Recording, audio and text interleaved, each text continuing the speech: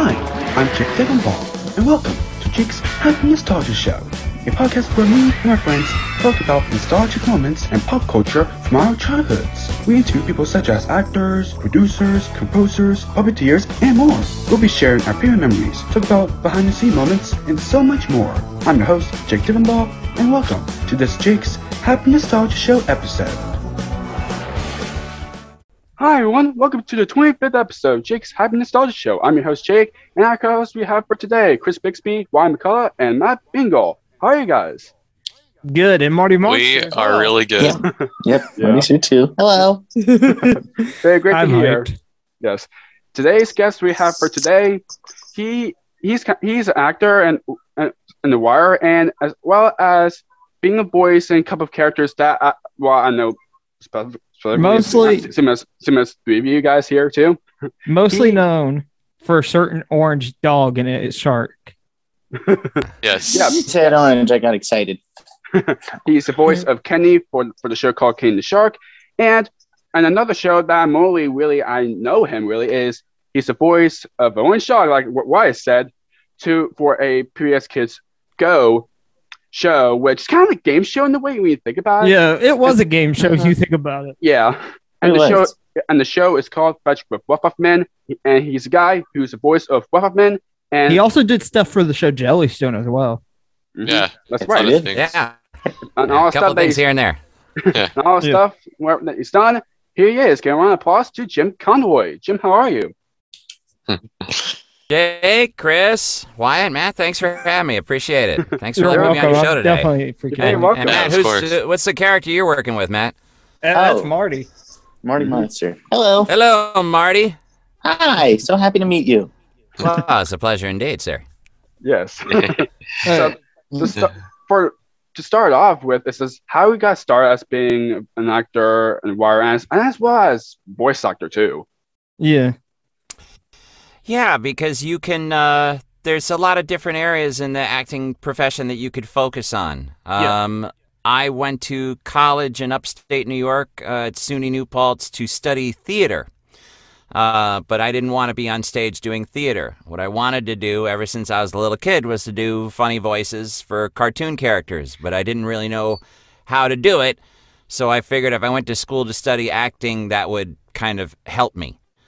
And from there, I moved down to New York City, and it took me about 4 years to find an agent that would represent me for voiceover, which is where I wanted to focus on.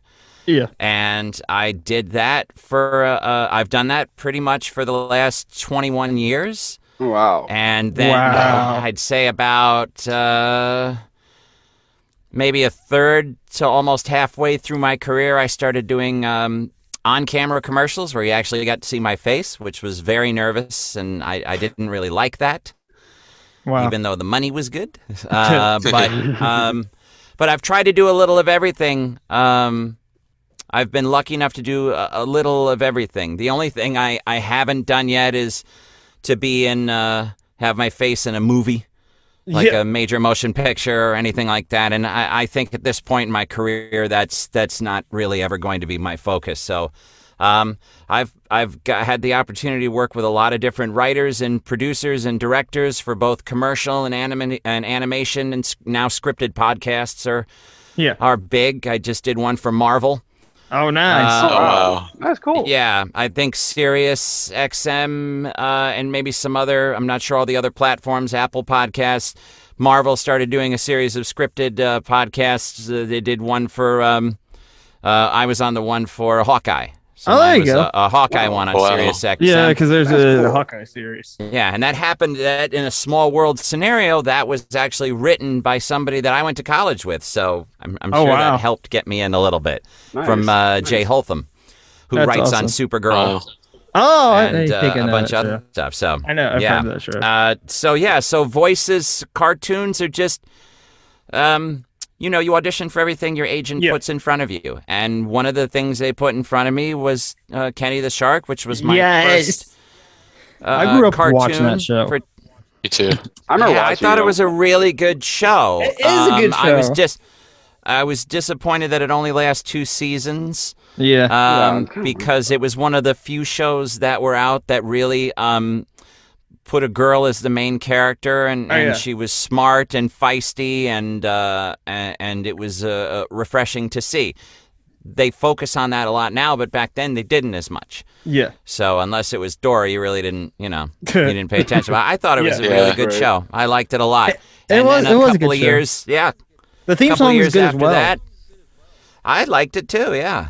Fun fact: the man that played the father on Kenny the Shark, on Kenny the Shark, Russell Horton was also the voice of the Trix rabbit for the Trix cereal. Oh wow. Oh wow, That's that's And interesting. Kelly Wow. Rabke, who played Kat, is a professional singer, and she's on tour all the time. And she's fantastic. She's been in singing groups and music acts and in musicals. So Nice. it was a very talented cast. And the late Peter Fernandez, who brought, who I understand brought Speed Racer to America, and I think was the voice of Racer X, if I'm not mistaken. Directed the first and maybe the second season. It was a long time ago, but that was kind of fun to work for a legend like that. And a couple of years after that, an audition for Fetch with Ruff Ruffman, which was not the name of the show at the time, dropped in my lap, and I auditioned for that a couple of times and went to Boston and got the job there, and I worked on that for 5 seasons, and I still do Ruff Ruffman for projects for PBS or WGBH in Boston on occasion. They did a spin-off, the Ruff Ruffman show.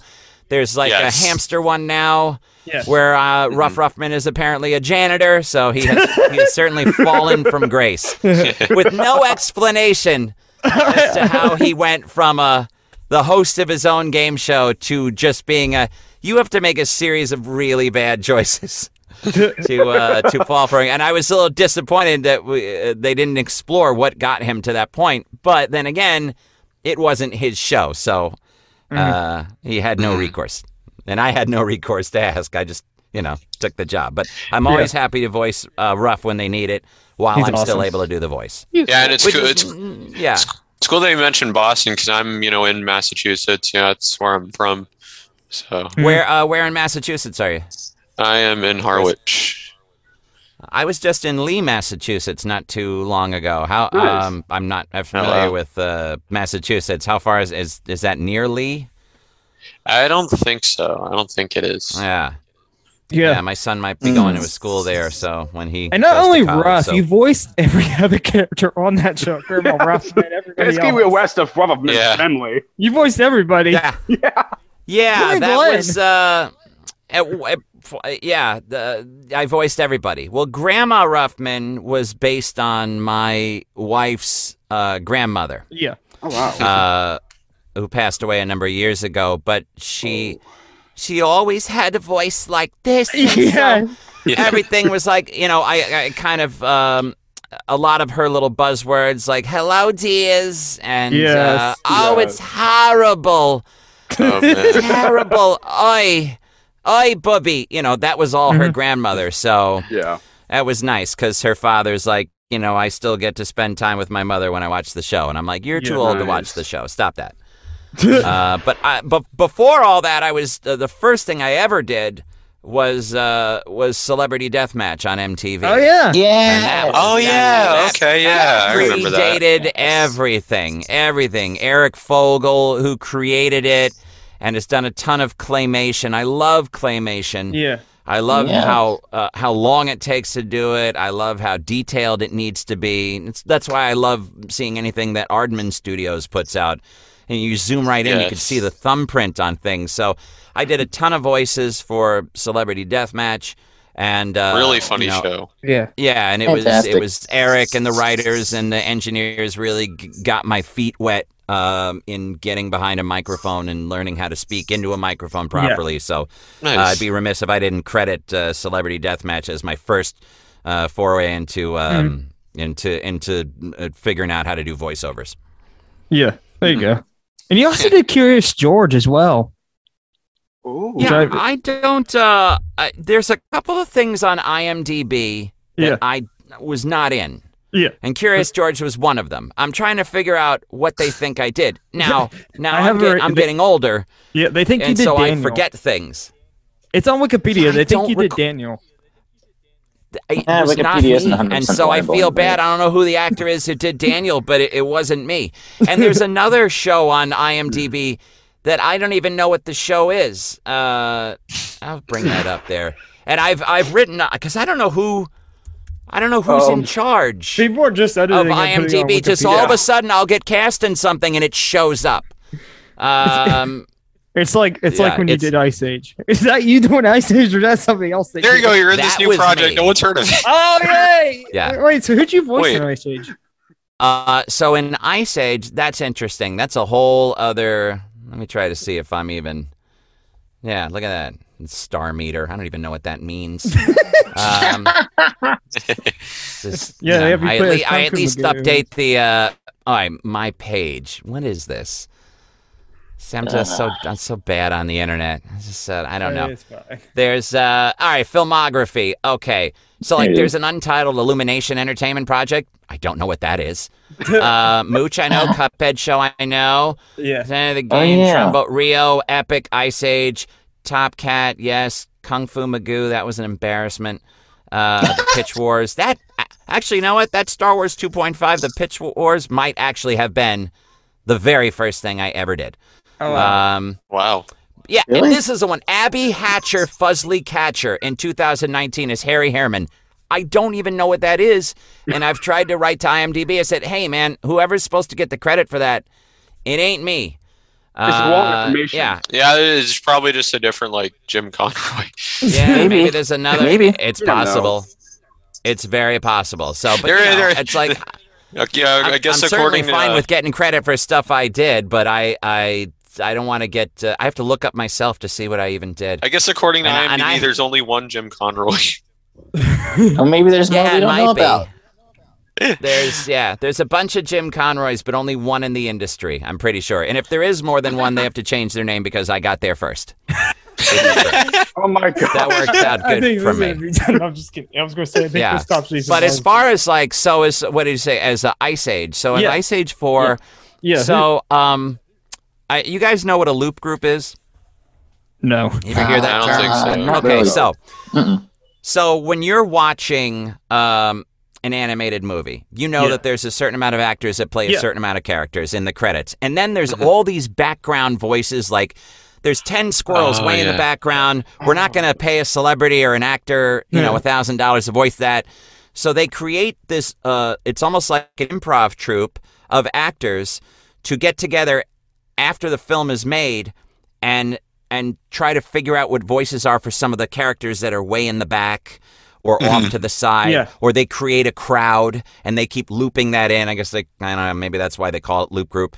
So, a duo by the name of a married couple, Jason Harris and Peter Pamela Rose, offered me to join them on a Top Cat movie as a loop Yes. group, and Oh, I didn't wow. know what. Nice. Yeah, I didn't know what that was. Just to do background voices. So mostly when you're doing background voices on something, you're blending in. You're not trying to stand out.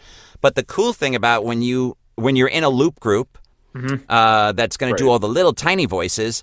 Sometimes they create another character that they're going to highlight for a split second. And so they'll look Right. at the loop group, and there's maybe 10 or 15 of you in the group, maybe less now. And they'll say, I need somebody to voice a chipmunk getting choked and thrown across the room. And so they'll point to you, you do it. Because everybody will want to do it, but they're like, try you. All right, now try you. Now try you. And then they tell you later, hey, we used your... we used that as squirrel. So that's how I got, that's how I got my first, real movie voiceover through through Nice. Jason and Peter. And they're mostly out in Los Angeles now, and they do a lot of that. They run loop groups out there. It's a fun business to be in, and it's great to be part of a loop group, especially on an animated series. So when you look on the IMDb page and you see Ice Age or you see Epic Yes. 2, Epic 2, I was a little bit more featured because I got to be the voice of like a race announcer when some animals were flying around, and then also the Capuano turtle. Yeah, I right, guess, that was which Rio. Oh, I okay. didn't know what to do other than just do Rough Ruffman's voice. Yeah. Like my Rough Ruffman voice, which is basically my voice, but a little more, up, but really Yeah. not too much different. you'll notice in the first few seasons of Rough Roughman, like the first couple of seasons, it's more me, even more relaxed and talking as myself. Yeah. And then for some reason, the producers over the course of time, because they were, skewing to a certain age, they wanted me, they used to have a direction called, we need more giddy rough, more giddy. Yeah. It's always like a lot more up this. It's like if you watch early, I know, every time I would get the giddy note, I would pull my hair out. Because I'm like, he'll be excited when he's excited, and I want to be normal when I'm normal. But the thing about not being the producer or the director is you don't get to make that decision. So you do what they say. No. And in the end, they were right because it worked. It was a good show. Yeah. So, but that's how I got on some of the bigger movies as part of that Loop group that was doing background voices on films. Sometimes you get a line that stands out. For the most part, you don't. Yeah, and as far as TV series go, Jellystone's another thing that you did. Jellystone, awesome. Yeah. So I live on the East Coast, like I'm in New Jersey. Yeah. And most of the animation is voiced on the West Coast in Los Angeles. And that is where the largest portion of talent for animation lives. They'd had so many good people there. It's a small community, but it's very tight-knit. They all know each other. They all compete against each other. But for the most part, they're friendly amongst each other, for the most part. I'm sure, with a couple of... Yeah, right now. So they are very aware of their contracts. They're very aware of the work. They've worked with everybody. Everybody knows them. So they have such a talented pool of actors. There's really no point to go anywhere else. So if you want to do cartoon voices... Historically, you had to move out there, and I was married, and I had children, and I'm not going to uproot my family just so I can go, somewhere else. So I had to accept that, like, what I did here, which, for East Coast, the lead on 2 series is not bad. I did 126 episodes of 2 shows. It's not what I wanted, but I found that my life led more in the commercial world, and that's where I made my money. Now, all of a sudden, the agency I was with had an animation department, but the West Coast really didn't give much to the East Coast, so there really weren't many opportunities. So you had to move out there. Right. And then a new person, an agent at my agency, took over the animation department and said, I want to get rid of this myth that it can only be done on the West Coast. Yeah. So let me go to the West Coast. Let me make relationships with Nickelodeon and Disney and HBO and all these networks and find out all the casting directors. And let me say, hey, I have talented people back in New York. And if they will agree to fly out here if they get a job, will you think about hiring them? And they said, yes. So she is the reason that I started doing animation on the West Coast. I booked Jellystone in 2018. Nice. 2018. I auditioned, and it didn't come out until the summer of 2021. That's something I've had to get used to. You work on an animated series, it probably won't come out for 2 to 3 years, and you can't talk about it till it comes out. Yeah. So I can imagine that must have been pretty difficult. Yeah, so all of a sudden, look, you have to understand, hey, they got to draw it, man. Yeah. It's like, right. You can voice it, but they have to draw it. Well, no, but just not being able to talk about it for so long. Yeah. Yeah. I'm getting used to that now. But you're still it's like you would love to voice something and then see it in 6 months, but it's just not how that works. No. Yeah, Unless it's South Park. Then in South Park, it comes out in 6 days. I mean, if you look at Pixar, Pixar's movies take a couple of years before they get finished. I mean, every blade of grass gets animated. They don't mess around over at Pixar. No. So good on her word. She started getting the West Coast auditions on the East Coast, and then her talent on the East Coast started booking some of the work. And Jellystone was my first booking for her. Yeah. And it came out this summer. It critically did very well. I don't know if there'll be a season 2, but I'm pretty proud of the work. And I got to voice 2021, right? Yeah. When did it come out? 2021, right? Yeah. 2022 we're in. So I'm the voice of Huckleberry Hound. I'm the voice of Captain Caveman and some other ancillary characters on the show. The reason I asked about that is because one of our previous guests is a huge fan of all those shows. The Comic Cage I'm talking about. He grew up with that stuff. Yeah, big fan. He's a cool dude. Shout out to you, Cade. Yep. Yeah. Dig that.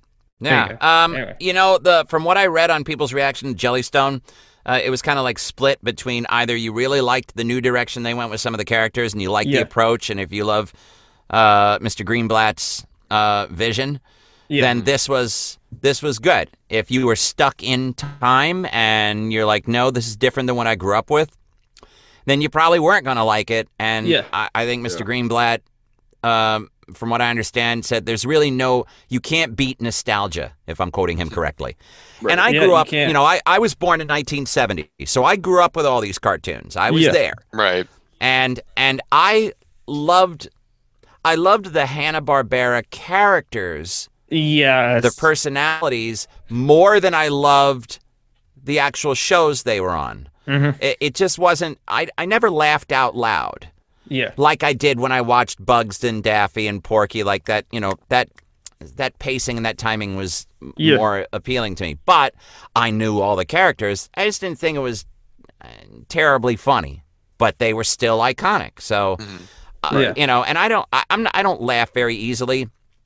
And I'm on the show, so I'm kind of biased, but I'm watching Jellystone and I'm laughing out loud on a lot of things. And there are jokes that kind of aim a little higher, and then there's your regular fart jokes and all that too. But I was pretty pleased with it, and I think the cast is tremendous. I love what they did with Jabberjaw. Kids today don't know who Curly is. I mean, they might, but not without digging.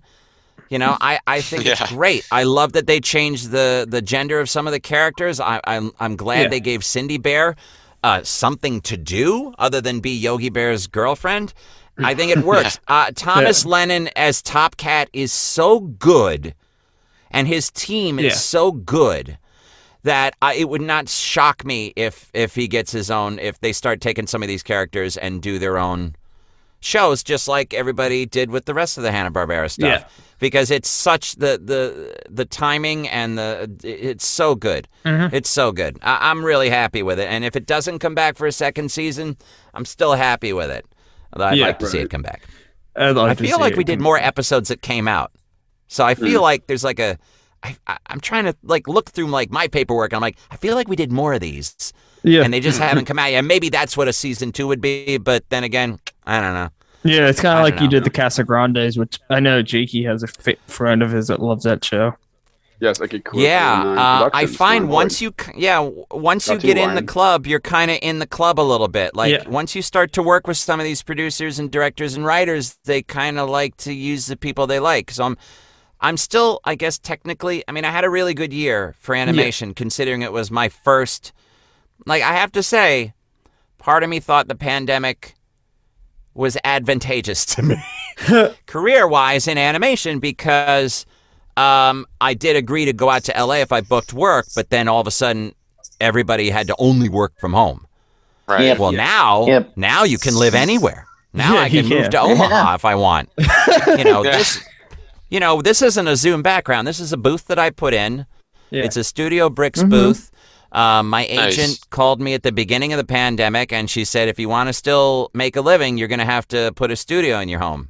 And I was like, I don't want to spend that kind of money. She's like, or you can not eat. I don't care. So I was like, okay. So a week later, it's only 4x3. Yeah. So it's, I in hindsight, I would have loved 2 more feet of space to stretch my legs out. But oh well. But I think you can expand on this. And it really is, they call it Studio Bricks, and it comes in almost like Lego pieces. Yeah. You just go all the way up until the roof. This door is like 130 pounds.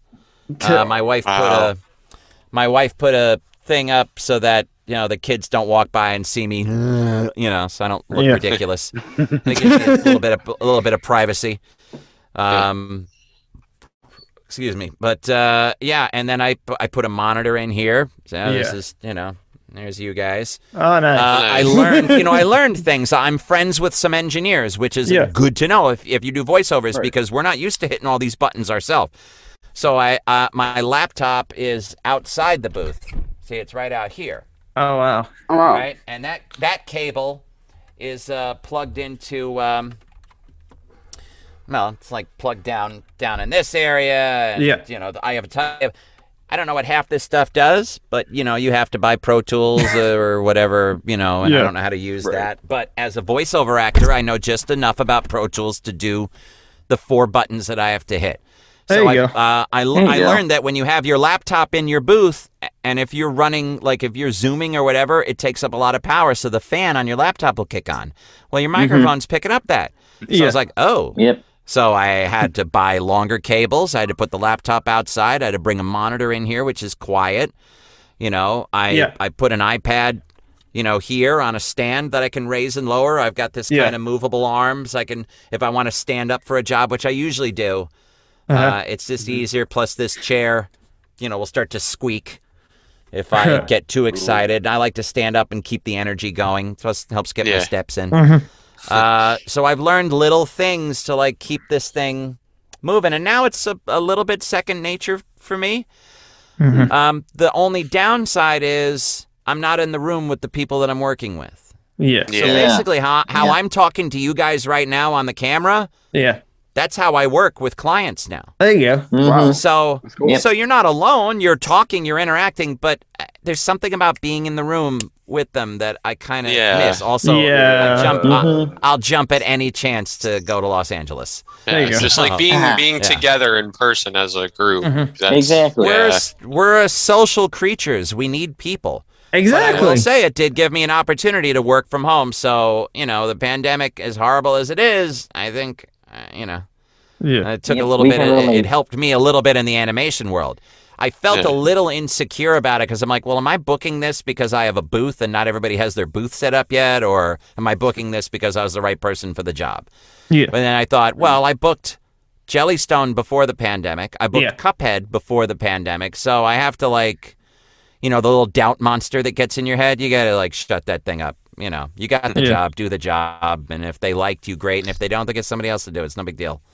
That's awesome. So Cuphead's coming out in 4 days.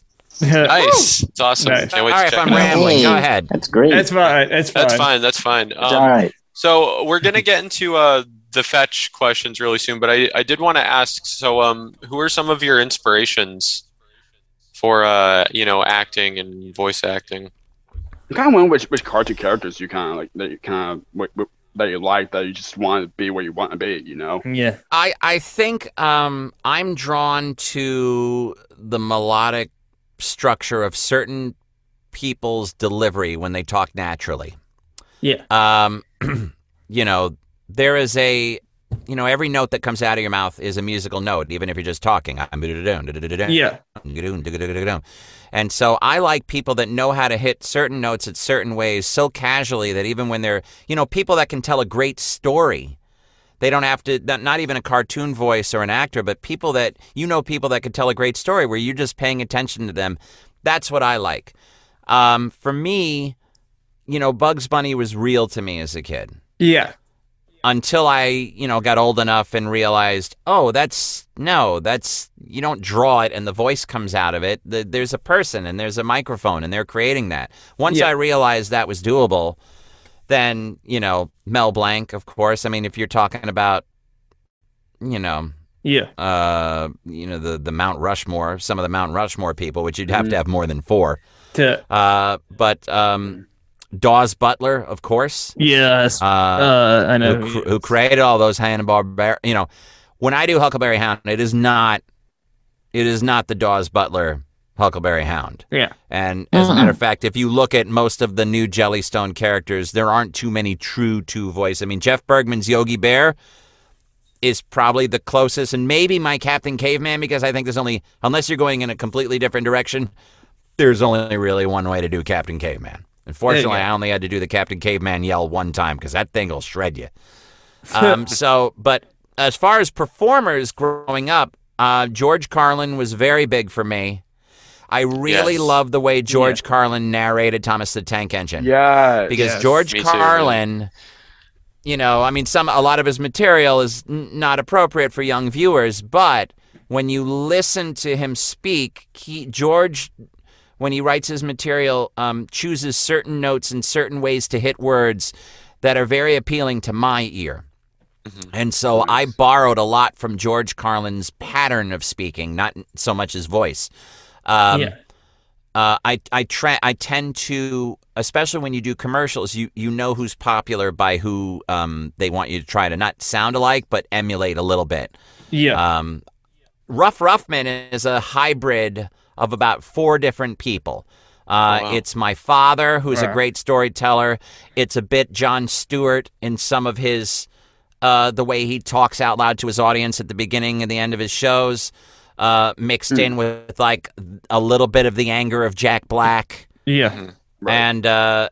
And some of the dismissiveness of a Don Imus. So it was like those characters, those people kind of influenced how I hosted that show as Ruff Ruffman. Yeah. Nice. You know, it's just part of like how I grew up in the time that I grew up in.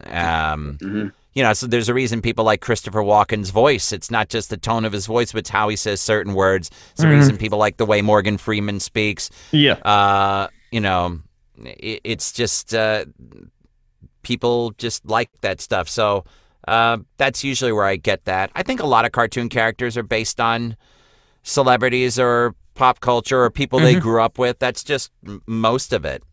Yeah. Nice. Yes. You know, Nice. June Foray is probably on the Mount Rushmore easily. Yeah. You know, You guys done even just about had everything. John Kennedy, who we plan to have on in the future on it as well, aka Fetch.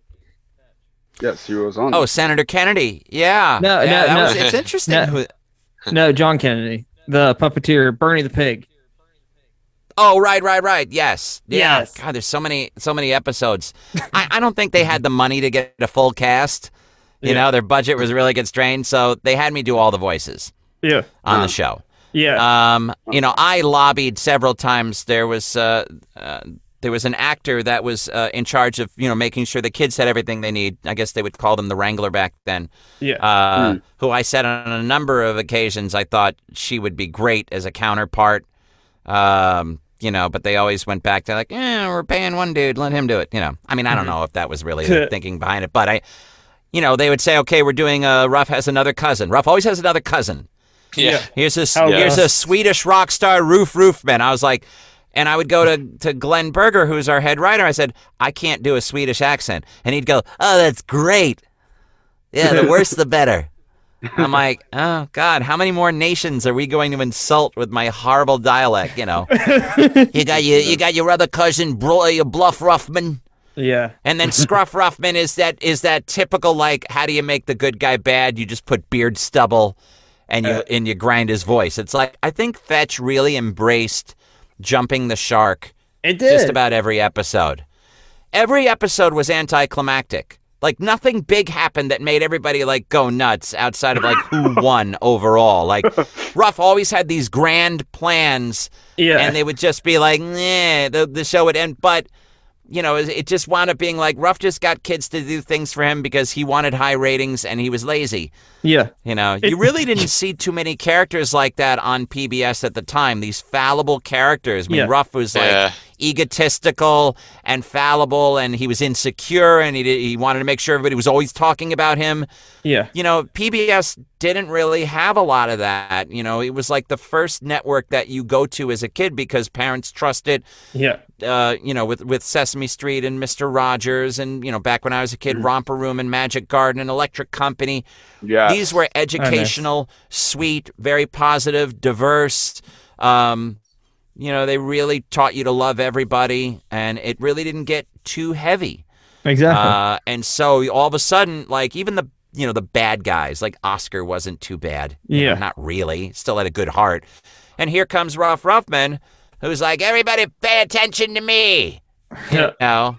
Yeah, and you had Spotnik as well. I'm the greatest, and who's talking about me? And I have deadlines, and I'm gnawing on things, and I'm eating too much, and I have a weight problem, and I'm, you know, I get excited, and then I'm depressed. It's like, oof, you know, that dog needs little therapy.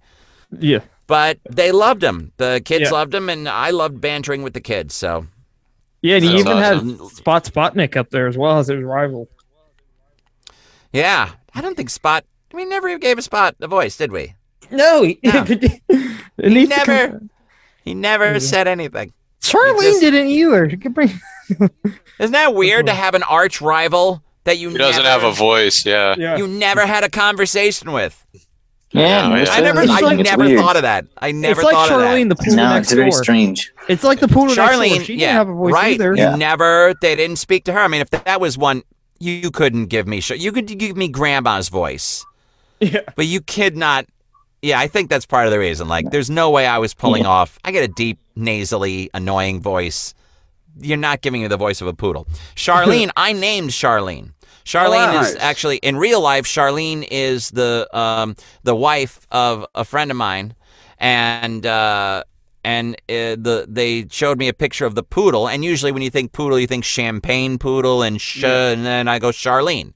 Mm-hmm. And my wife is like, why would you name it after her and not me? I was like, because Jamie is not a poodle name. Yeah, it is. Charlene is a poodle name. Yeah. I don't know. What do you want me to do? I mean, I enshrined your grandmother. I can't, it's not a There cartoon you go. character You name. got your grandmother as part of the family. There's Jamie Summers, the Bionic Woman, and then I think that's it. I don't know. Not to mention, you guys had Andrew Stanton on, who was the voice of Crush from Disney. Did we? Yeah, there was an episode where it's Crush the Turtle. It's in season 5. That's yeah. Oh, interesting. Yeah, so Forgot from what I about understand, that, yeah. I mean, was he working at Disney at the time? I don't know. But I know It he was was weird. in It's an like episode with they you shot guys. it down they shot it down in Orlando, and I Yeah. think that's one of those interactive exhibits where somebody working there is on a microphone that looks out of the audience and does Crush's voice. So I actually don't know. Is he credited I think that in was that him. episode? It might have been cool. him. Maybe. Very cool. Yeah, that was a cool experience. My kids got a kick out of that. God, I forgot I did Nice. that scene with Crush. That's cool, man. Anyway, Matt. That's cool. Yes. Anyway, yeah, that is pretty neat. What's your favorite challenge you did for Fetch? My favorite episode was in season 1.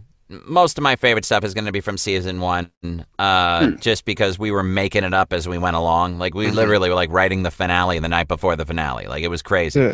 But my favorite is the Jackson. What's my favorite episode of Fetch?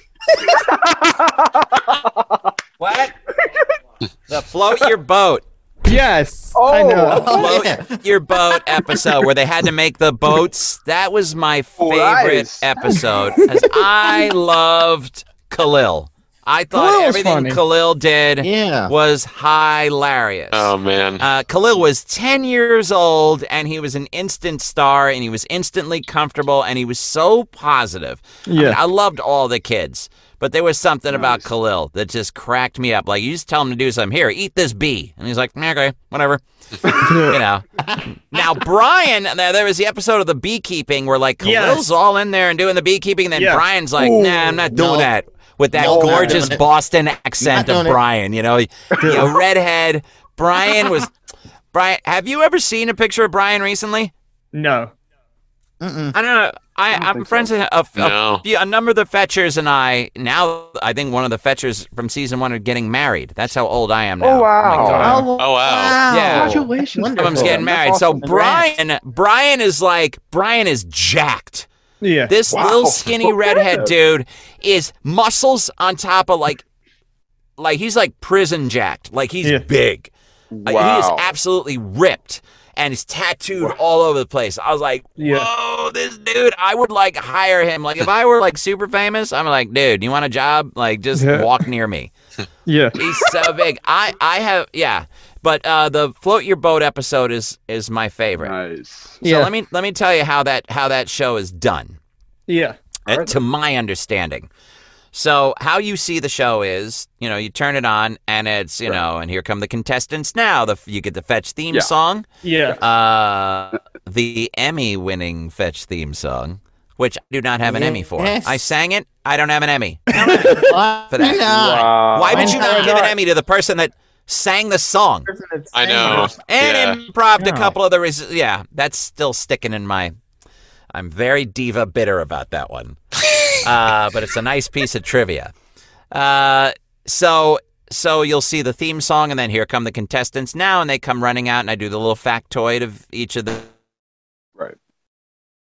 them, and then we say hello to everybody. Then I give them the challenges, and then go out and do the challenges, and I comment on the challenges, and then we cut away to the halftime quiz show, and then we go back to the challenges, and and then I would go back to they go back to the challenges, I go back to commenting on the challenges, then they come back, we talk, I award points, we say goodnight, and da-da-da-da. None of that is done in order. Wow. None of it. Wow, that's amazing. I'm kind of wondering where the Fetchers was when they're where they talk to the doghouse. Is it like backstage or something? It's backstage. It's plywood. It's like behind there. There's like somebody there. There's somebody there with a headset on that's like, shh, okay, go that way. Lunch is over in the cafeteria. You know. This is the magic of television. When you're like, oh, it's not a real house. Boo. You know. It's like if you open up when you open up the mailbox to go fetch, there's a camera lens on the other side of it. You know, because they show the people's face like reaching in and grabbing the challenge. Yeah. So the first thing that happens is the kids do the challenges. That's the first thing that gets shot. Yeah. So but when they come in to be assigned their challenge, they did them already. They're done. Wow. They did all their challenges. Because now we're shooting for 2 weeks. We're shooting. Yeah. Good acting on the kids, huh?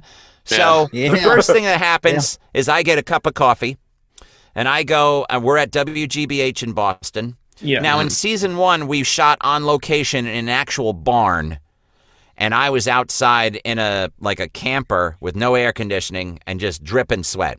Season 2, we were inside the air-conditioned WGBH studios, which were like brand new.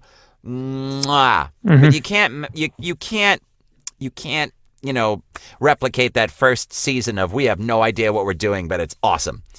So I get my coffee and I have my big giant script. And I go into a back room that looks like this, where I have a microphone, and I have a camera where I can see, and I have a monitor, and my monitor would show, like what I'm looking at right now is you guys. Yeah. But what I would see is the features in the studio, in Studio G. And they would look at the television monitor, and they would see me, dressed as me, and they would see a microphone, and I would have drawings of the characters, cutouts on popsicle sticks, so that when I was doing a character, I'd hold up Grandma Ruff and I'm like, hello, dear, so that they have something to look at and talk to. Otherwise, they're just talking to me. So the illusion is like gone.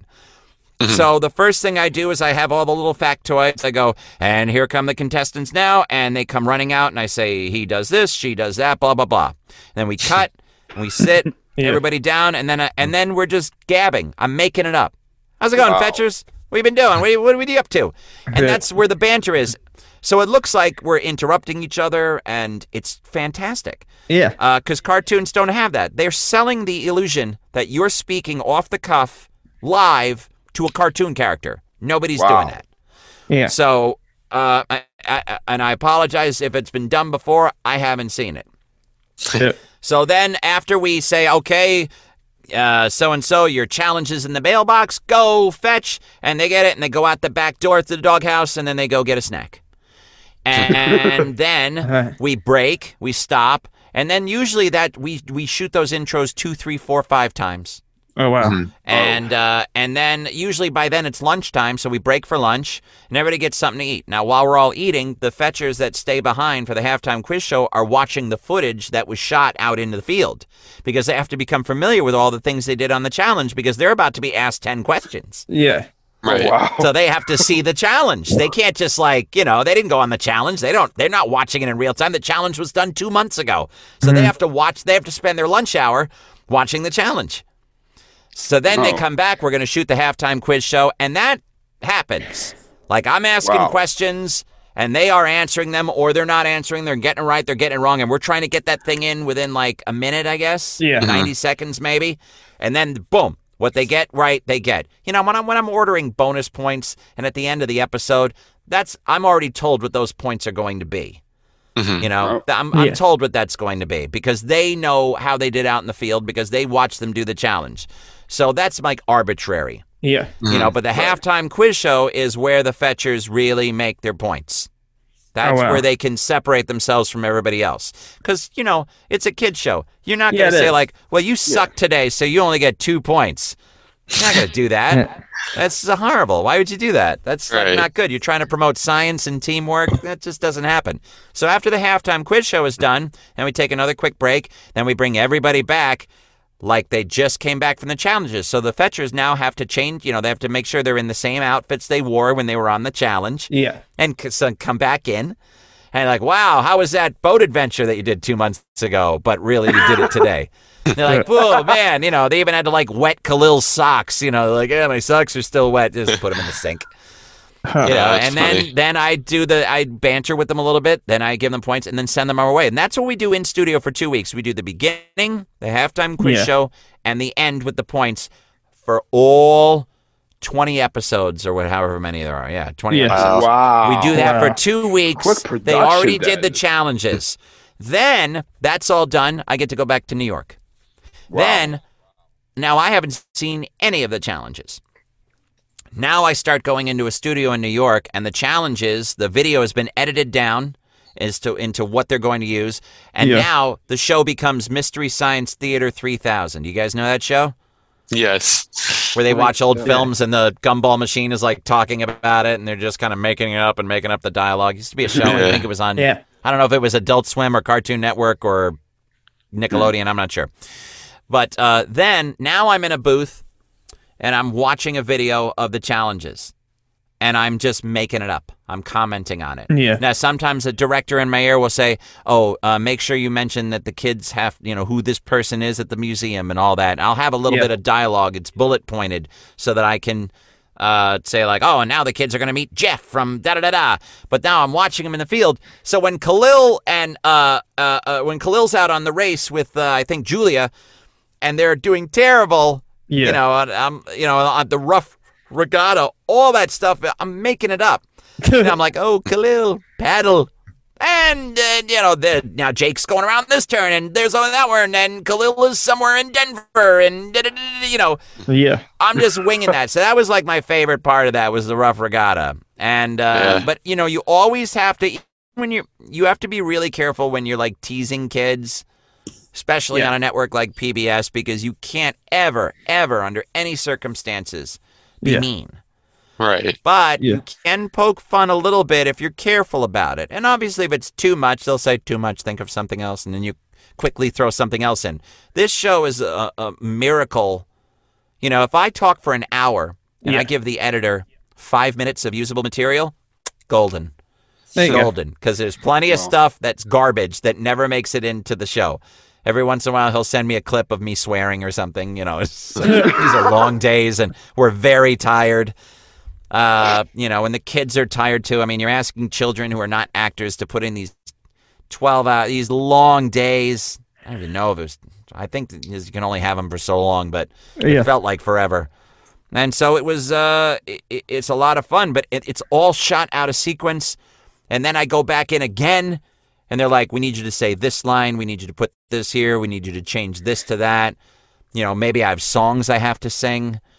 It goes on and on and on. And in the end, it's shown as you see, but it's really just a miracle done by the editing crew, the sound editing crew, the producers that are trying to like take all these hours of footage and assemble it in a cohesive way and then throw 20 episodes out. Anybody that's worked on a reality TV show, and this does poke fun of reality-based TV shows, the kids don't always get it right. Sometimes you have to nudge them in the field. Like if there could be a science task they're working on and nobody's getting it. And like, we have no show if nobody figures it out. So you kind of lean in like, think about this, that, and the other when you're doing, it's like you don't want to feed them the answers, but you want to try to push them to think about the answers because it does promote science. It does promote teamwork. And it does promote critical thinking and generosity. And so and these kids are being filmed, and there's pressure involved, too, for them to, like, do it right. And it's just, and you get these moments that are just great. Julia got poop on her fingers at the farm. Yes. It's just like, that really happened. And, of course, that they had to, like, wait, don't wipe it off. Hold it there. I want to get the camera in on that. And you're like, ugh.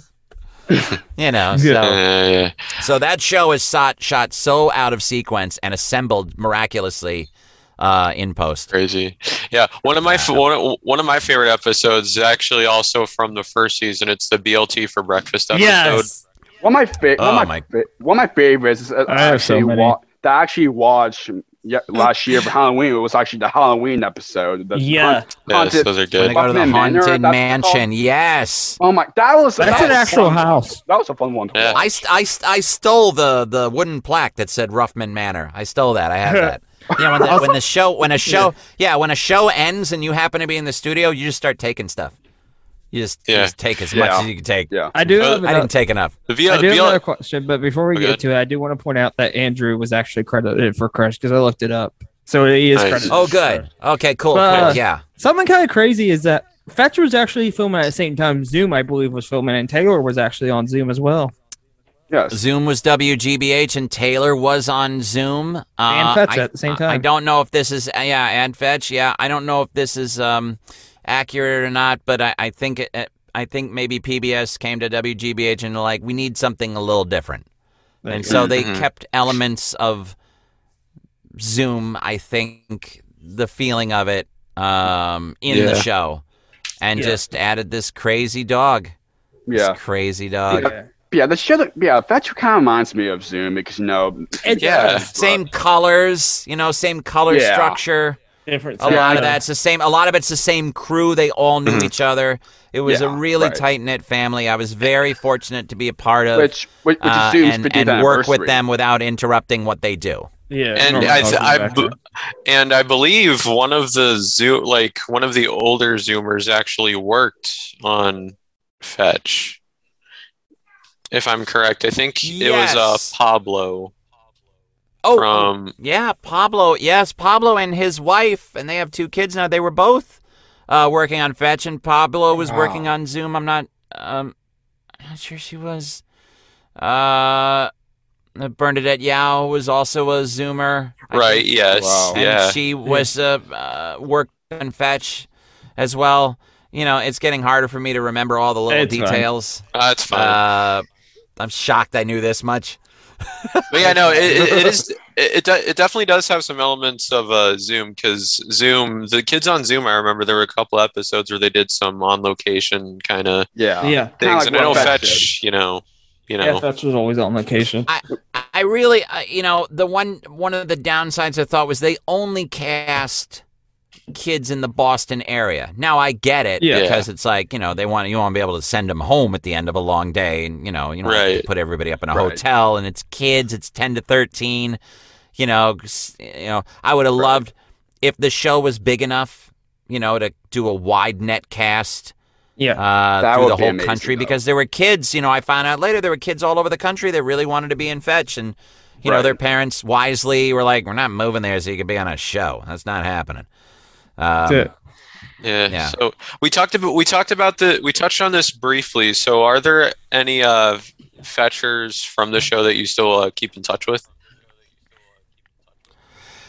I don't think I don't keep in touch on the regular with any of them, really, because I'm an old person and they're young people and they have their own lives and all that. I mean, I'm friends with most of them on a good number of them, especially from season 1 on Facebook, just because you just do that. You're like, oh yeah.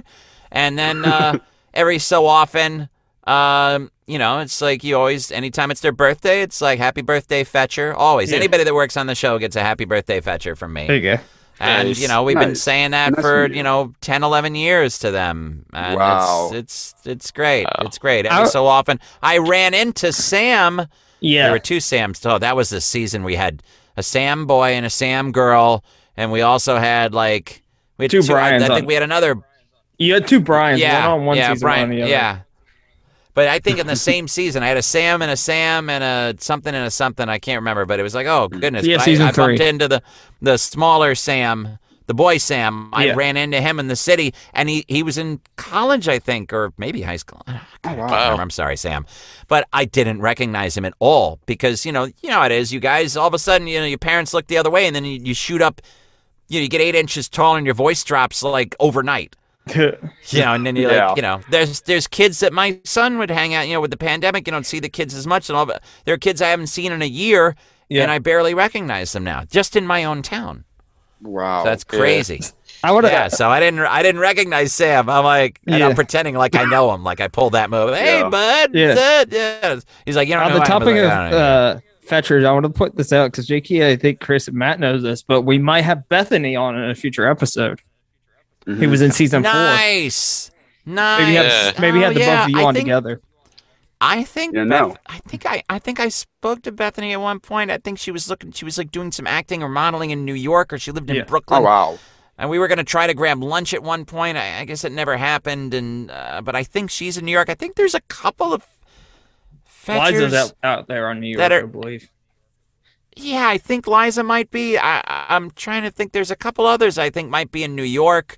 I think Maddie is like an attorney or something. Rosario from season 2 might became be in DC. Rosario became a lawyer. We saw in that episode of season 3. Yeah, we got a couple of fetchers that are lawyers, man. We're sending these kids to the tap. Yeah, we did see Rosario. I think DJ went into the military. I think I can't remember. Terrible. How about that? I don't know. That's crazy. Brian just got jacked. Yes, talking about Zoom, this year Zoom is actually went to their 50th anniversary, and now recently they're making like a events basically every season of the old Zoom and probably in the future the new Zoom version. They're gonna do those events, and people can and those people can be answering from their fans. So which that was awesome. That was cool. So I've heard this. I've heard this as well. I don't know if this is a rumor or not, but was there originally going to be a 6th season of Fetch? Well, I think the way it works is, you have to be planning for the next season as you're doing the season you're on. Because you've got to start casting, which takes a while. You got to make sure you lock your writers in. You got to make sure that everybody, and you got to get moving and grooving. Yeah. So there's a cutoff point, but I was told they were working on a season 6, but PBS was lukewarm to it. They're like, we have 100 episodes. What do we need 124? And that's not to make PBS sound cold or anything, but I get it. I was like, because I want another 20, man. But they and then but they love Ruff Ruffman. The Ruff Ruffman character is it's an odd. Not a lot of people watched Fetch. Yeah. Like, it wasn't a highly rated show. But from what it was explained to me, the Q ratings, which I still don't know what that is, even though somebody's explained it to me like 12 times, it wasn't a very highly rated show. Yeah. But the people that did watch it loved it. Yeah. So it was like their highest Q rated. There was like Elmo and then Ruff Ruffman. And, so I felt like, people liked it, and it never got big, but there were people that really, really liked it. Like, I never heard a complaint about it. Wow. And then this Defunct Land TV does this documentary, and all of a sudden I'm getting texts and emails like, dude, you have to watch this. I had no idea what Defunct Land TV was. None. Zero. Right. And apparently it's very popular. And they did a whole little mini. They got like 99.8% of that right. But I really loved the detail, and I'm still like getting, I don't know. Shout out to YouTube for the amount of views on this thing and the comments. I get emails every day with another comment. You were my childhood. I'm in science now because of this show. I think it's probably similar to the way people felt about Zoom. Like, they grew up on Zoom and learning about science and teamwork. And so, Zoom is having its reminiscing. It has that own weight. Oh, yes. I didn't realize how much people liked the show until I saw that. Yeah. But I was real proud of it. Real proud of it. I would love them do a reunion. I would love a reunion season. I was going to say. If Fetch where you use the old fetchers as like the helpers, as the experts to help the younger fetchers do it, I would love that. That would be awesome. If it were to come back, would you return for it? Well, I mean, I could still do the voice. Yeah, you just every other so voice. I would assume it would still be me.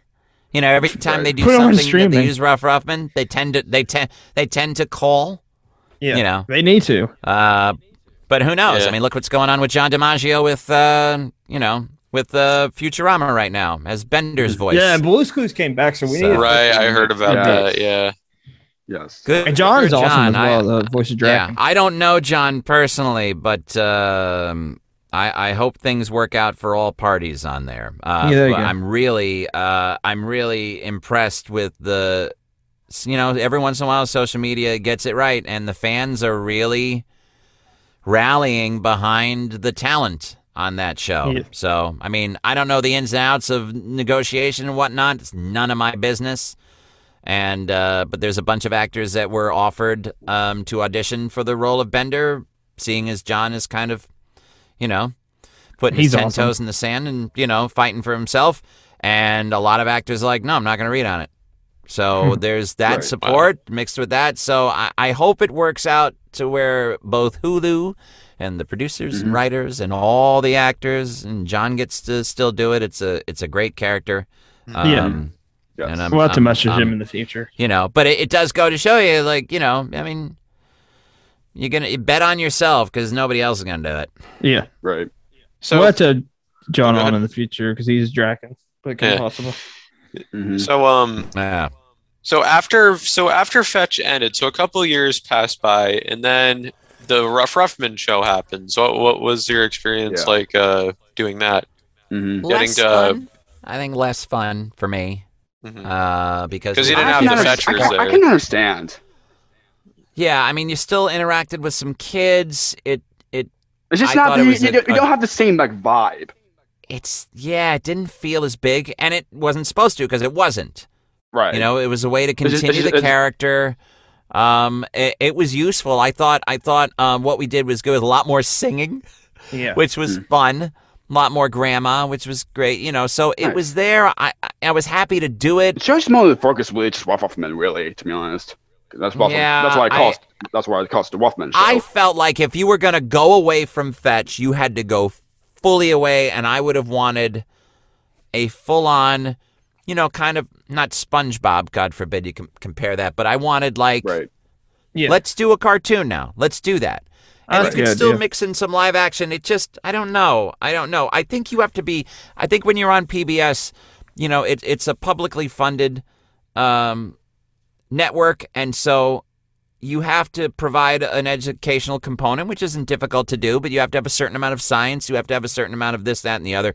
Yeah. And so you can't stray too far from that and tell, when you're telling your story. Having said that, it was fun to do, but I like my old show better, and it's not to say people didn't do an amazing job, but I think even the people that worked there, it's not the same, but it's fun to have the gang kind of back in, because also you miss, I miss the film crew, I miss a lot of the cameramen and a lot of, I like being in an actual studio doing an actual television show. Yeah. I'm sure it's the same, a somewhat slightly similar feeling to how people did, when Mr. Rogers was on set doing his thing. Mr. Rogers was such an amazing and show. Sesame Street is on set doing the Muppetry. And, Another show too. I just didn't want to do a strictly I'm in a booth voiceover job for this thing. And if I was going to do it, I wanted a full cast. Yeah, there you go. But right. The videos are there, and they're helpful in their own way, and it's it's easy to click on, and kids that didn't grow up on Fetch with Ruffman could find that on the app. It was more app based. Right. So we know we did Ruff and all that, but are you still able to do Kenny the Shark? Well, I mean, Kenny the Shark is not very far a departure from even. Also, not where Ruff goes above my range slightly, Kenny goes slightly below it, and I think if you put clips of the two together, they almost bleed into each other. Yeah. Right. Kenny was more a little, you had to be, slightly bigger, but, yes. But there's a lot of, Marty, there's I mean, that had a really, really good cast. Yeah. Yes. Really fun to work with those actors, and I was in the booth with some of them too, and, that was Kenny the Shark was just a fun. The person I really love that. Chris doesn't know, and Matt doesn't know this, but the person who did the theme song for that actually has a contact page on their website, so we might try to get them in the future. That'd be nice. Yeah, we could try and get them. Speaking of Kenny the Shark, do you have a favorite episode? I know mine is the checkup one. The dentist episode. Oh, I wouldn't that's even the one know. you mean, It's like, been a is that the very one he long goes to? time. Is that the doctor or the dentist the dentist that he goes to? The dentist that he thinks Kenny's Yeah, cat. that's a good one. There was like that Saturday Night Fever one where it was like, Kenny liked to. I thought when they introduced Marty the dog, who is voiced by the uber talented Rob Bartlett, it was great because Rob and I clicked right away. Yeah. And it was a nice, the vocal range worked between the two of us, and we were able to really just riff on things together. They let us really play around with it a little bit. So it was fun. I really liked Rob's Marty the dog character very much. But a favorite episode, it's probably the doctor one. It probably Nice. or the Saturday Night Fever one, I guess, was kind of a good one too. That was all right. Those are some good ones. Do you have any stuff, like any stuff or anything from like Fetch or anything that you want to show? You mean like any toys or anything? They never merchandise that show. It drove me crazy. No, like, do you have anything from the show itself? Not like like the cast jackets or something, or they gave you? No, they did. Well, they did. They did like these gray. Yeah, these like heather gray it was in the episode. T-shirts. There was like short sleeve and long sleeve. Yeah, with Ruff on the front like this with his arms up, and then they had problems with that because they're like, we got to move it. We got to move this on the girls' shirts. It looks like they're honking their chest, and I'm like, you might want to rethink that. That was such a of all the things you could put on a shirt, like Ruff had his hands up like he's being robbed at gunpoint was such an odd choice. I always my favorite image of Ruff was like the one we have where he's just kind of like leaning at the Fetch 3000, like smiling, like the host of a show. I think that's the best picture of him. I would have liked that. I do have a bunch of baseball hats that has the logo, which is great. I love that. You also said you had the Ruffman Manor sign. I do have the Ruffman Manor sign. I'm sorry I don't have it in the booth with me, but I have that. That's just a carved wood thing. It's just the props department did a great job on it. Yeah. That place is an actual house too. I for some reason I can't get on a damn lunchbox. Crazy big house. I just want to get one. I want to get on a lunchbox one time. I had an agent. Once when I started. She's like, "That's what we got to do. We just got to get you on a lunchbox. That's the goal. Get you on a lunchbox." Nope. Still no lunchbox. So Matt or Marty, you want to take the next question? I don't think we can hear you.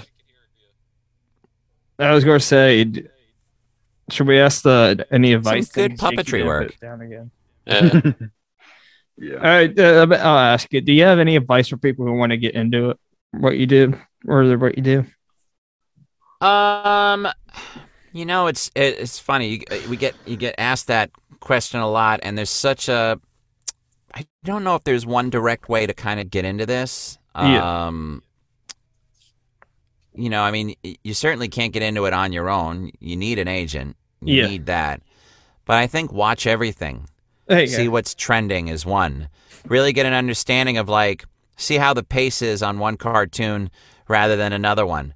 Things move quite quickly on Rick and Morty in a way that they don't on Clifford the Red Dog. So one of the things you need to do when you don't necessarily need to have a billion different voices. There are a lot of actors that do a lot of that. I don't have a ton of different things. I can raise my voice, I can lower it, but I would not consider myself in any way like a vocal virtuoso. I don't do a lot of different dialects. But I try to be as moment to moment in how I deliver things. I try to be as honest as possible when I am delivering a line, which is kind of an actory schmactory thing to say. Yeah. If you're looking to get into cartoons, you got to watch cartoons. You got to watch even ones you don't like. I mean, age appropriate, obviously. Right. But you got to see how the sausage is made. And you have YouTube too, which is great because people don't really buy DVDs anymore, so you don't get all those great bonus footage where they have, the director commentary and all that. But you can find a lot of those things, behind the scenes things on YouTube, where producers and writers will talk about the craft and actors will talk about how they create voices. So studying, learn who's in the business, learn who's working, watch what they do, really try to get a sense of the history of the craft. And so you can kind of get a feel as to where it's going and what might be useful. You know, when I'm auditioning for something, D. Bradley Baker, who's about as successful, he's on the Clone Wars and he's the Bad Batch and he's on just about everything. He's on everything. I took a class with him when he came to New York once, and he's like, you have to ask questions. Who's writing this? What age is it geared toward? All right. So say I'm playing like a troll on a bridge. Yeah. All right. So you could make this a really scary troll if you want. And trolls are scary creatures. However, what network is it on? Yeah. What age are you aiming for? If it is age, 5 to 8, 3 to 5, if it's preschool, well, you can't scare children. That's the first thing they're going to, you have to be a monster that's scary / not really scary. Right. Right. Aware of it. So how you read on something depends on the age of the demographic that it's being geared to. You want to find out who wrote it. What do they also write? So what kind of style do you think they like? Taking classes. It's a huge way to learn how to do this, because there are animation actors that teach these classes. Bob Bergen, who's been the voice of Porky Pig for decades. Yes. Wow. His waiting list awesome. is like 5 years long to get on one of his classes. Yeah. But D. Bradley Baker taught out, and I took J.P. Karliak, who's the voice of the Boss Baby on Netflix on their series. He taught a class online. I do this, but I still take classes. Yeah. Because it's like going to the gym. If I can learn one thing from another teacher that I didn't have before, I want that on my tool belt. There you go. So taking classes with experienced people, taking classes with experienced casting directors. Don't take a class with an actor that's teaching an animation class that doesn't really do it. Yeah. There's a lot of actors out there teaching voiceover that don't really do it, and so they're teaching. Yeah. You want somebody that's doing it and teaching it. Yeah. So that's a great way to learn. There's really no major in college. You have to kind of do it on your own. You can learn how to act. I think taking an improv class is important if you want to do animation. I think learning how to improvise is crucial to work in animation. Keeps your mind sharp. Reading scripts you can find online is great. Reading scripts, if you can get a script of an episode that somebody happened to upload and watch the episode while you're reading the script, you can kind of see where they've kind of gone from the script or stayed on it. And it's just doing it over and over and over again. After that, the hardest part, once you start to learn those things, the hardest part is landing an agent. There you go. And there is really no easy way to do that. You put yourself out there. Maybe you're a stand-up comedian. Maybe you're in an improv troupe and an agent happened to come see you. It's very difficult during a pandemic to get anybody's eyeballs on you. But people are uploading their work to YouTube now. They're being very creative at home. But taking classes with experienced people, I think, is big. And, you got to be in it to win it. Los Angeles is where it's at. This pandemic will end at some point, and people are going to want to get people back in boots, and you got to be where the work is. Yes. But we'll see. We don't know how this is going to evolve. I mean, all over the world, careers are changing. What is the meaning of work now, and where? Do you have to go into an office building anymore? Yeah. People are rethinking that. Yeah. So the next question I think would be a good question for Ruff. Okay. Ruffman. So, okay. So Ruff, you've had all these fans of your show. What do you have to say to all the fans of your show? Ridiculous. Well, there's not enough of you because I'm not doing my show anymore. So, he's not wrong. That top Jason Marsden. Where were you on Twitter fighting for more me? It was on Netflix. I don't care for it. Everybody's rallying behind Bender, but nobody's rallying behind the old roughster. I get it. I get it. It's fine. Well, Ruffy, they only like the cat Ruff, show. Thanks, Grandma. Way to twist that knife in the old roughster's backside. They just talk Jason Marsden. Sorry. That's awesome. I love my fetchers. I feel like it's a private club. Yes. I didn't realize. I guess I didn't realize how many there were until the defunct TV Land documentary came out, and I'm very appreciative. Yeah. I like hearing from kids who took the science and went on into a career of their own in that field, and took the time to sit down and watch our show for 5 years. So I'm happy about that. I'm happy for the parents too. And we still keep on saying about the show still to this day. So yes, parents. When your kids watch shows, it's hit or miss. Like at some point, you can't stand hearing the same voices, but parents were very favorable to Fetch with Rough Ruffin because I always try to throw in just enough jokes that the adults got without being adult oriented. So when you can make the kids and the parents happy, you have something good. Yeah. And so for you, Jim, what do you have to say to the fans of all your work, like Fetch, Kenny the Shark, whatever, Jellystone? I don't think anybody knows who I am, so this is why this is why I work. I mean, I don't have a lot of followers on social media. I've been able to make a living for 20 years, and nobody knows who the heck I am, which is great. That's fine. It allows me to do something and then it allows me to do something and then disappear and do something else. And hopefully by the end of the career, people can look back and go, "Oh, is this? I remember that. I remember this. Yeah, that was part of my childhood, is what they could say. Yeah, I've never been to a Comic-Con. I've never done any of that stuff. Oh, I don't know. That'd be cool. I just like to do my job and then sit on the couch. That's pretty much it. One. Yeah, I mean, who knows? I mean, now that I've got some skin in the game in the animation world. I mean, who knows? I want to do more all the time. I've got some things coming up. Cuphead Show is debuting on Netflix on February 18th. I play Ollie the Onion and a couple of ghosts in an episode. I got to work with the uber talented Gray Griffin. Oh my gosh! Oh yeah! Wow, we need to get her. That is cool. That's awesome. I don't know if it's. I have like an unhealthy obsession with her whole brand.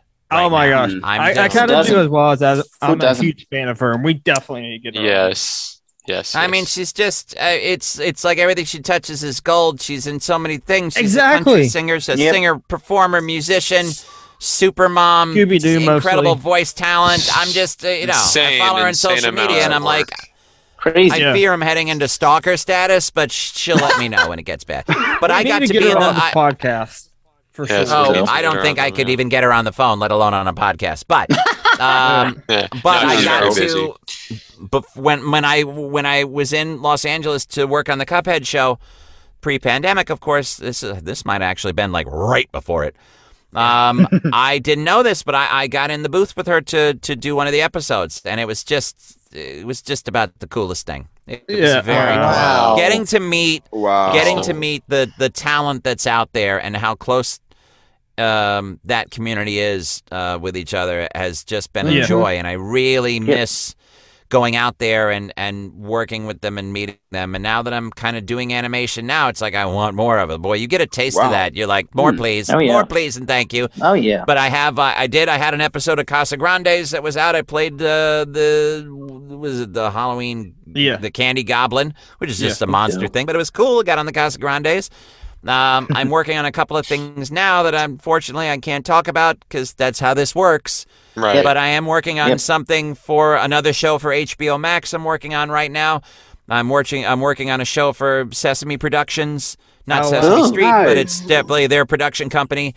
And starting in July of next year, I'm supposed to be working on something for Disney. So wow. That is awesome. You never know, though.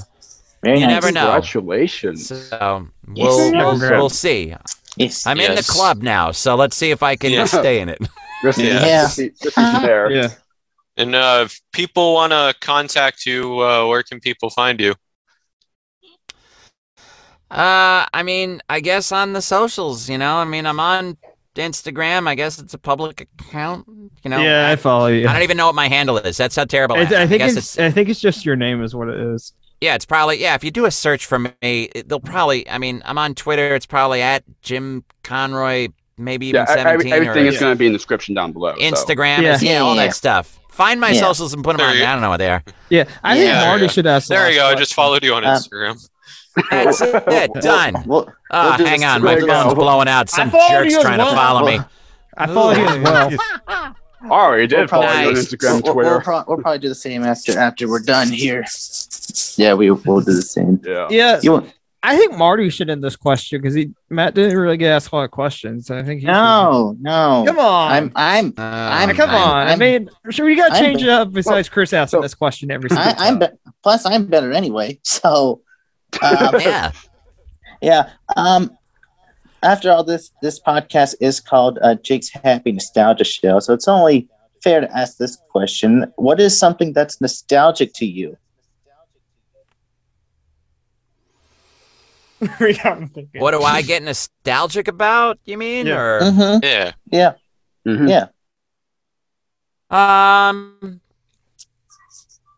Probably any references to my hometown. I guess. There you go. I grew up in a small town in the Hudson Valley between the Catskill and Shawangunk Mountain, and it used to be a big vacation and hotel industry up there, and I like hearing stories of where I grew up. I get pretty nostalgic about that. Nice. Yeah. I mean,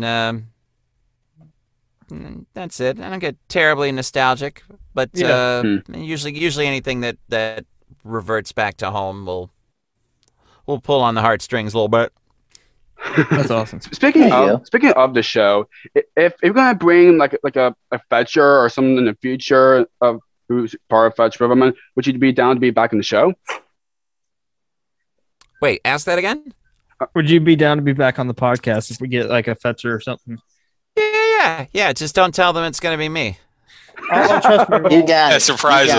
Bethany mentioned. Bethany was I didn't have favorite episode because I look completely different now. I didn't have a beard back then. You know, I was just a clean-shaven boy of 30-something. So, fun fact: Bethany was on a friend of mine's podcast. She actually mentioned you in their interview. Oh, cool! Oh, wow! Oh, wow! That's awesome. Thank you, Samuel Ward. Awesome. Yeah. Yes. Terrific. Thank you for coming. It's been a blast. No, thanks for having me. I much. appreciate it. Absolutely, guys. Yes. Cool beans. Yeah, we really like your work of what you've done. Keep good job of where you are, and keep it up what you're doing. And can we what will happen for you down the line, Jim? Exactly. Oh yeah, man. Yeah. Definitely. I mean, I've learned. They don't let you talk about projects, but when they do let you talk about it, they want you to post it on all your socials. So I'm learning how to do that. Yeah. So so when I have things that are going to come out that I'm going to be on, you'll see it on the Instagram, the Facebook, the Twitter, all that good stuff. So that's how you'll see if I'm still putting food on the table or not. Yeah. Yes. Thank you all so much. Thanks a lot, Jake. I appreciate it. Thanks for reaching out to me, and very welcome. I enjoyed this. So. You're welcome, Jim. And, do you remember that, Jim? Do you remember the? Oh yeah, look at that! Oh, that's so funny. Oh, I love it. It's great stuff. Yeah, my son's 16. He still watches it. Oh wow! Wow! Yeah. He knows every episode. He's like the family historian.